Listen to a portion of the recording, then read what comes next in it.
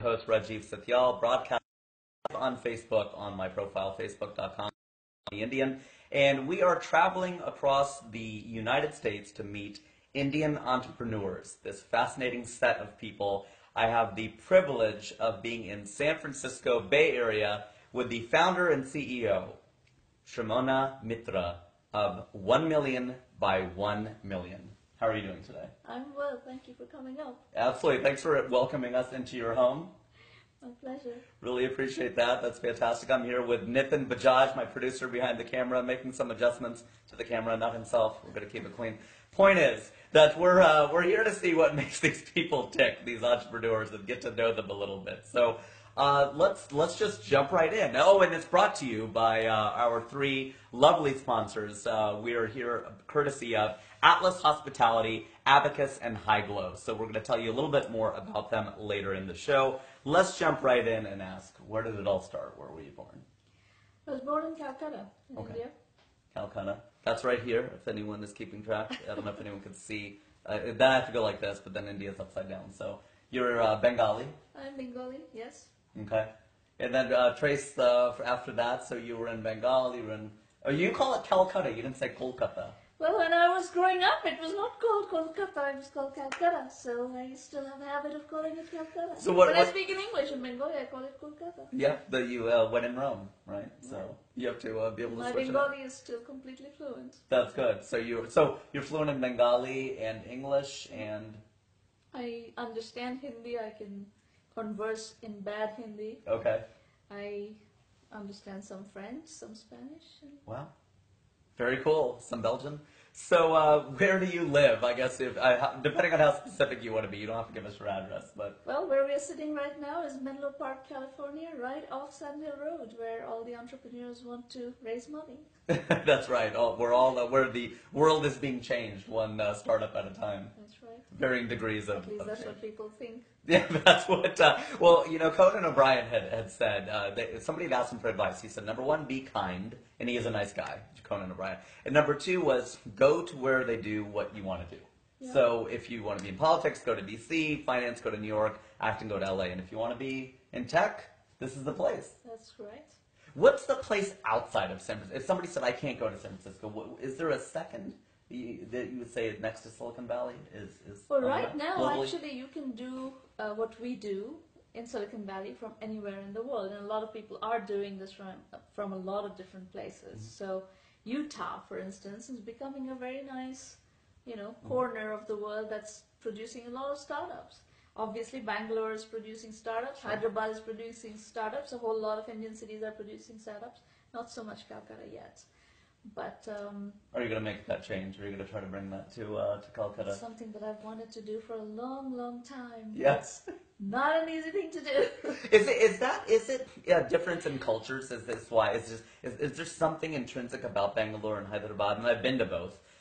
Where it's just more it's indigenous there, or it's in the water, or what's happening? Why does it happen there?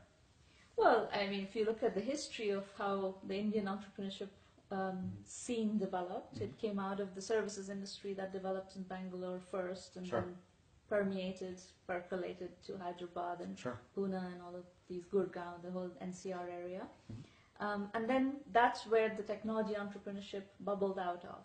So Calcutta was very far behind in that first wave of technology industry developing, and then it started catching up on that a bit more, and it hasn't yet caught up on the entrepreneurship side. But it's starting.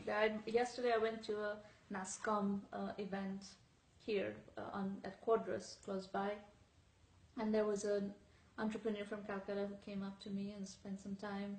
Mm-hmm. I coached him a little bit, and it was great. It was nice to see that, it's getting there. No, absolutely. So trace for us your journey after that. So, 89, you came to this country, correct? Yeah. Okay, you went to the East Coast of the United States. Yeah, I went to Smith College mm-hmm. in Northampton, Massachusetts, mm-hmm. and did my undergraduate there in computer science and economics. Then went to MIT for grad school, mm-hmm. Electrical engineering, computer science. I was in the PhD program. But then, 1994, the internet happened. So 1994, so you would say it's 1994, right? Netscape's IPO is the kind of. Is it sort of the ground zero or the year zero, I guess? It's a marker. Yeah. When the commercial internet started to really take off, and I left. Took my master's and didn't stay for the PhD and started my first company while I was still at MIT. Okay, and then did you finish your PhD, or then you just came out here? I went back to finish my PhD. Do you regret that? No. You don't? Okay, that's good. So if you leave a PhD program, what do you have to show for it? Do you just? I have a master's. Okay, so you did have a master's. I did finish the master's. Okay, and then you were working on the next level, and then you'd already. Yeah, while I was doing my master's, I started working on a company, and I just wanted to go start the company. Is this Deus? That was Dias. Dias. That was my first company. And in fact, when I did Dias, I did have an Indian operation that was based in Calcutta. So I really did try to... Sramana's walking the walk here. I'm telling you, she's trying to... impact on trying to infuse serious entrepreneurship into the Calcutta scene, but it was not easy. Well, Calcutta is such a great city. I actually performed there in 2012, and it was probably one of my favorite places I've ever performed. I mean, people were very receptive. It's very culturally ahead, and it's very embracing and all that sort of thing. It's a beautiful, beautiful place. Tremendous place. So after that, then you came out here in 96, I guess. To California. Okay, to California. Calcutta, California. Both Cals. You got kind of have that theme going on. And you came here to Northern California. Yes. At that point, I had made up my mind that I was going to move to Silicon Valley and go for it. Okay. Was it scary? In my 20s, nothing was scary. Yeah. Nowadays, things are more scary just because you're more aware of the kinds of things that happen. Shit happens. Yeah, and at some point, in my 20s, I would think that shit happens to other people.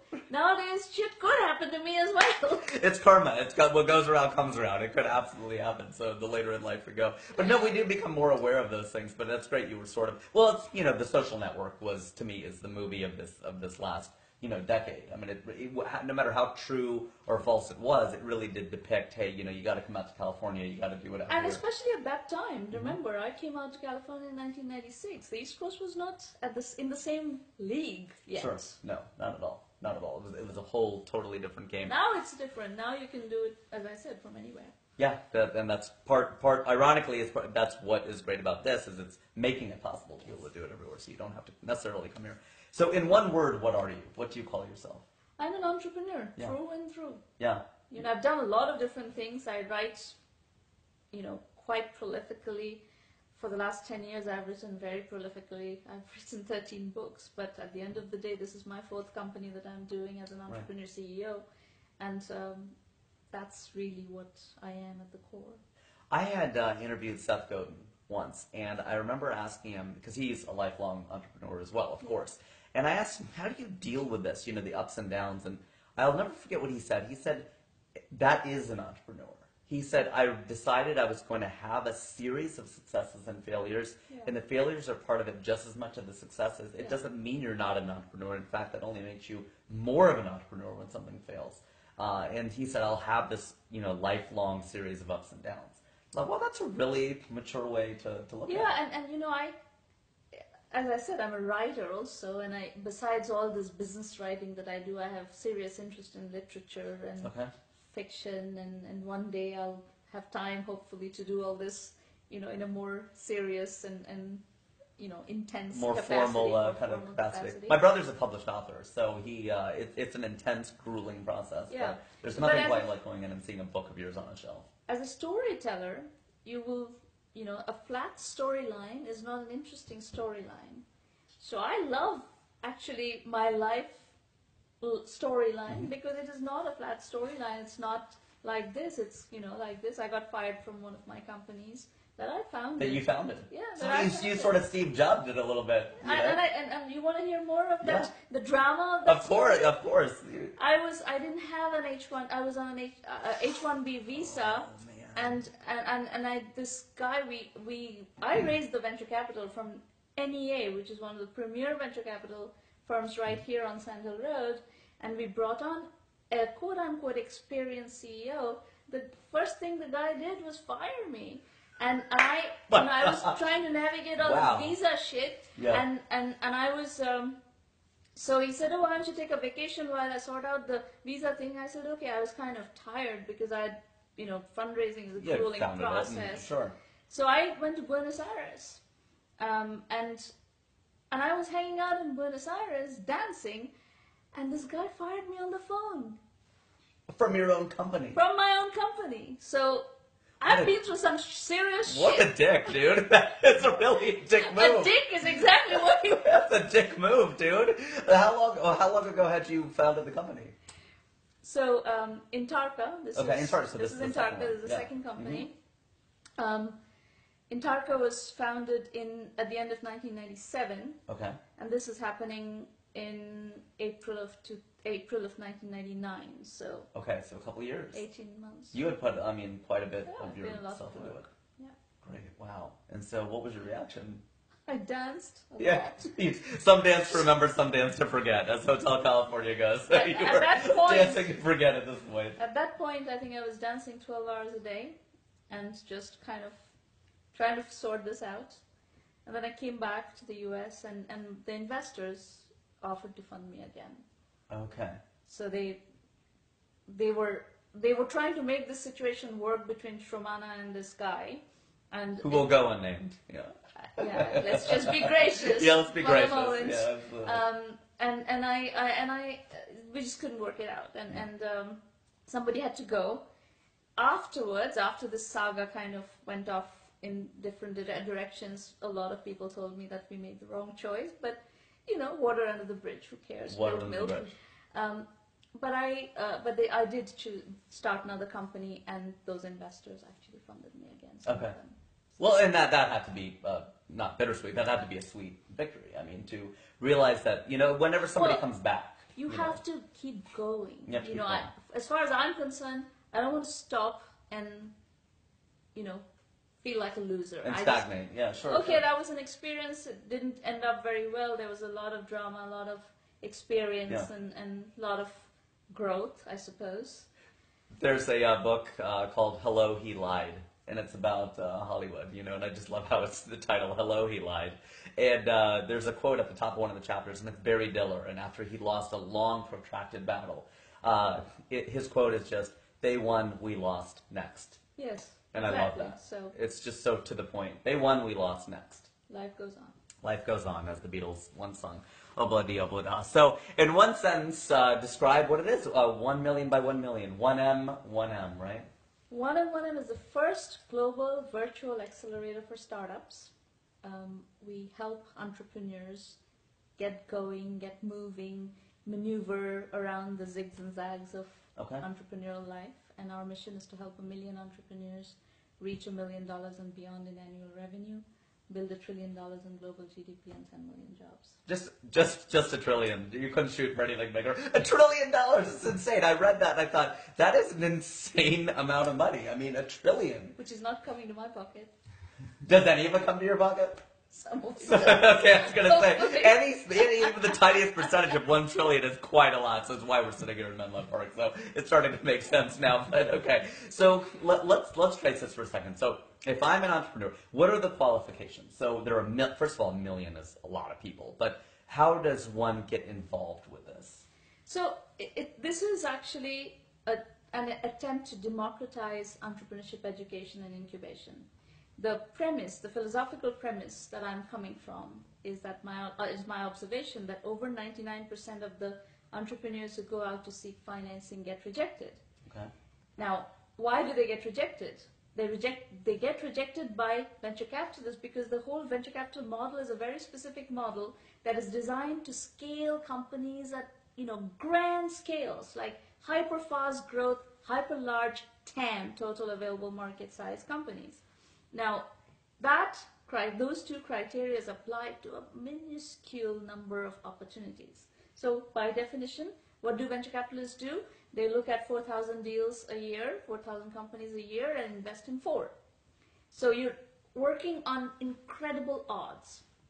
But even if your company, your business idea is not $1 billion or a $10 billion business idea, let's say you're working on a market opportunity that's a niche opportunity that's $5 million, $10 million, even $2 million opportunity. Mm-hmm.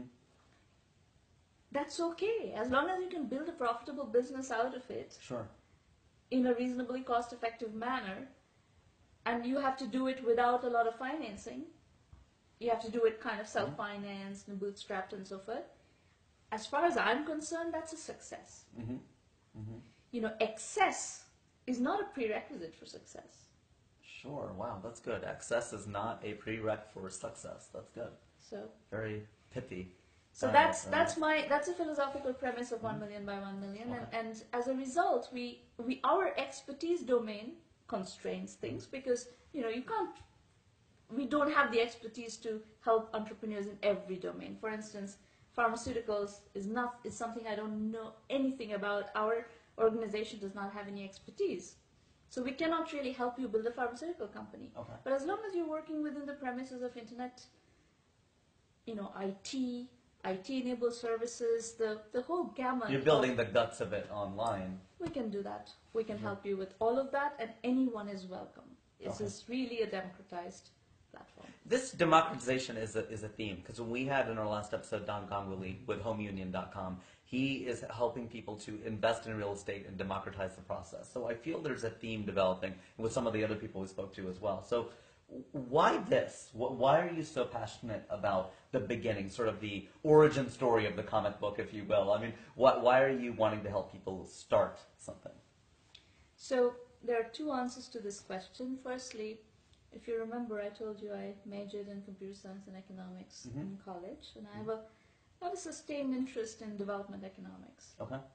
And I do believe that entrepreneurship is the way to do development economics right. Okay. So I grew up actually in socialist communist Bengal in the 70s and the 80s. That's right, they were communists. They only recently went non-communist, I think, after 40-some years. It's still socialist. That's really crazy, yeah. I forgot about that. And I, at 16, I first read Ayn Rand, and I was exposed to capitalism because my father is an entrepreneur. But I was exposed to the philosophy of capitalism in a substantial way through Ayn Rand's writings. What was the Fountainhead or Fountainhead? I read the Fountainhead at 18, and I thought, wow, it captured what I always believed. And that commitment to excellence and all of that. Never compromising. I really liked all that. Sure. So that was, was a good contrast to everything. But fast forward to 2008, and at this point, in 2008, I had a column in Forbes called Zero In. And I had become quite a popular columnist for Forbes by this time, and this financial crisis is unraveling around me, right? And being a thinker, fundamentally, I started questioning, what the hell is going on here? And I wrote a piece on Forbes called Capitalism's Fundamental Flaw. And in that, I pointed out that the capitalism that I bought into is a value creator-driven capitalism. Okay. The capitalism in practice today is a speculation-driven capitalism. So it's the finance industry, it's rampant speculation. Completely. You trade everything and you move money from here to there. It's not really creating value. No value being created. Right. It's just pure speculation. It's speculative. And that's what's driving capitalism. If you actually analyze what's driving capitalism and who's really making the most money, it's Wall Street. Sure. It's largely the speculators.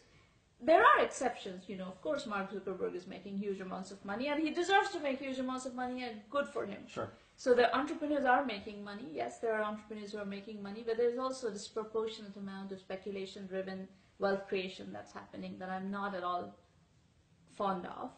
So I decided that what needed to happen was, we've created a capitalism that is fortune at the tip of the pyramid. Well, they say that we have capitalism for the bottom 99% and socialism for the top 1%. Because what often happens in a speculative economy like that is we privatize our profits, but we socialize our losses. Socialize the losses, exactly. So that's why we've got this sort of inverted problem. So what I decided would be a good, value addition to this economic pyramid is to broaden the middle. So just like, C.K. Prahlad wrote about fortune at the bottom of the pyramid, my philosophy of what I'm trying to do with 1 million by 1 million is unlocking fortune in the middle of the pyramid. Sure. So broaden the economic, the middle. The of middle. economic. Well, the more I eat now that I'm married, I'm broadening the middle. So I'm doing whatever I can to broaden my middle, which does take a little bit of time. Let me take a break and give a shout out to our sponsors, since they're keeping us fat too. So Atlas Hospitality, the undisputed leader in California hotel sales, with unrivaled market knowledge and reputed services, it is a must-have resource. Check them out at atlashospitality.com. We are also sponsored by Abacus, and they are a leading payroll service provider since 1992. They do payroll processing, time and attendance, employee background search and check, pay as you go, and check them out at payrollprovider.com. And finally, High Glow Jewelers. They do handcrafted 22K jewelry. That's different from a 401K. It's 22K jewelry. But Nitin's been biking a lot, so maybe he's going 22K miles. Who knows? They carry brands for, like Omega, like Dior, like Rado. I think I said that right. And many, many more. Check them out at highglow.com. So thank you very much to our sponsors. We'll give them a shout out again as we're wrapping up. So we got pretty deep there with some of the stuff, which is fantastic. That's the whole point of it. So you seem like a philosopher of sorts. So do you have a guiding principle, a motto, a slogan, or a North Star, or something that, I mean, excess and success, that's a great one. And anything else? No, I like that one. So anything else? Yes, the one that you'll see posted everywhere in my writings is entrepreneurship equals customers, revenues, and profits. Financing is optional, exit is optional. Okay. Financing is optional, exit is optional. Okay. You need to exit if you take financing of the venture and angel kind. Mostly Sure. the people will expect that you will exit. But if you don't have outside financing, exit is optional. Where do you see 1M in a year? What's the current state? Are you out of the million? Where are you with the million, and are you on track? You know, our community touches a lot of people right now. We launched at the end of 2010, so it's been coming up to 6 years. It's been a little over 5 years that we've been doing this, and we're touching, about 300,000 people. Sure. I'm not saying that 300,000 people have reached $1 million in revenue. No, well, that I didn't. I mean, that would be tremendous. I mean, not that this isn't tremendous, but that would be pretty mind blowing. If you were in 5 years, you were already at that point. But we are, I think we have done a sizable job in raising the ambient level of understanding of entrepreneurs in this domain, in IT entrepreneurship. I don't know if you've seen, we do this free mentoring sessions every Thursday morning at 8 a.m. Pacific time, and I invite you to come check it out. And how can they, is that on the 1M Yes, 1M just site? go to 1mby1m.com. Okay, and is it an X? It's number 1, the letter M, B, Y, the number 1, letter M.com. So 1M by 1M. By 1M, okay, got it. So that. So you do these trainings every Thursday. Yeah, and that we've had over 50,000 people participate in those over the years. So we've had a lot of people kind of learning from the body of work that we've been doing. There's a premium program that you people actually pay to join. We have a $1,000 annual membership fee program where we do much more intense training, Sure. private mentoring and stuff like that. We have a curriculum. The curriculum has actually matured hugely with this year. Just a couple months ago, we released the curriculum as a monthly subscription option as well. So we are, democratizing at many levels, basically. Okay. And who, out of the businesses, is there anyone close to $1 million, or do you have some candidates There who are are? many. There's a 1 million club list, case studies, use cases that we've published on the website. You'll find them. Okay. The company in our portfolio that has probably the most number of customers is a company called Fresh Desk. Fresh Desk. Okay. That started in Chennai. They were with us for 3 years from 2011. Very soon after we launched, like probably within months of our launch, they came on board, and they were in the program for 3 years. And now they've raised over $100 million in financing. Jeez. And have over 50,000 customers and serious amounts of revenues. So this is a big success story. Many major VCs are in the deal and so forth. So this is, they've gone way beyond $1 million in revenue. So there's one way to look at it where the total is $1 trillion, right? And 10 million jobs, I think you said. So which one would be more satisfying? That you got 1 million people to $100,000, or you got 100,000 people to $1 million? I mean, which one would give you more satisfaction? You know, whichever way you cut it, I would say it's a success. Sure. Right? So because... well, one is you're touching more people, right? You got more touch points. And the other is you've got people who are, you know, maybe it's not as wide. So I guess let me answer your question this way. Going back to the theme of excess is not a prerequisite for success. Right, okay. Yeah, she passed the test, so it is the million people. And yeah, that's democracy at work. You passed the test. I would say it's not very important for me to create a bunch of billionaires. Right. That's not what I'm after. Sure. And that distinguishes me from most of the accelerators out there, because all the accelerators are looking for that hit that is going to make their, you know, because they take equity in the companies that they incubate. We don't take equity, you know, so we don't care. We actually want lots of people to be successful at a reasonable level as opposed to one being successful at an unreasonable level. So we're almost out of time. We try to keep these to 30 minutes now on the live stream. So let me turn to Nitin, and we'll fire some rapid questions to you. But why don't you jump in? Thanks, Rajiv. Yeah. So you mentioned Freshdesk. That's probably your most successful, I believe, startup from your accelerator.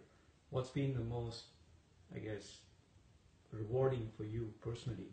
And you know, what other company stands out, either from a success standpoint or kind of touching so many different lives? We have a great company, and I love this entrepreneur. In fact, I have a book called Seed India in the Entrepreneur Journey series that I dedicated to Ajit Narayanan, who is, well, his first product is an app for helping autistic children communicate. Oh, wow.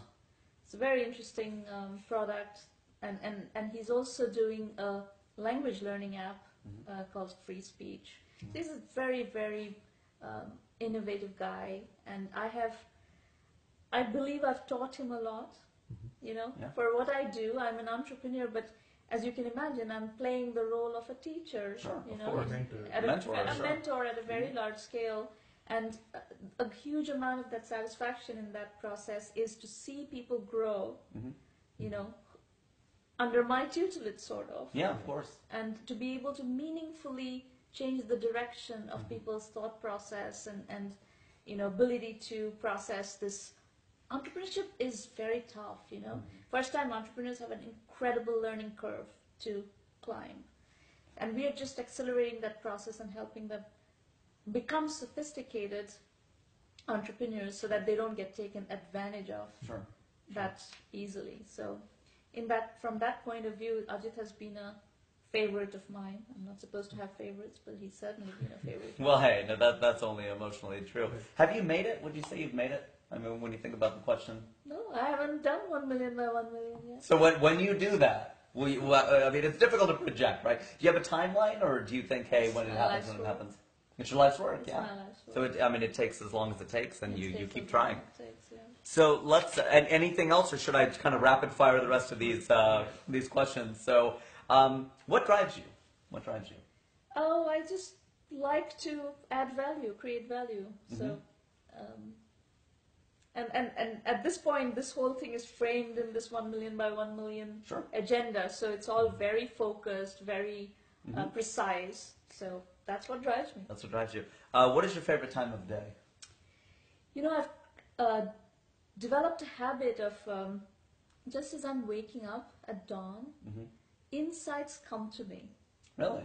So I'm still half asleep, but ideas kind of bubble up. And I feel like sometimes if I'm wrestling with a problem, I kind of park it. And then at that hour of dawn, insights come.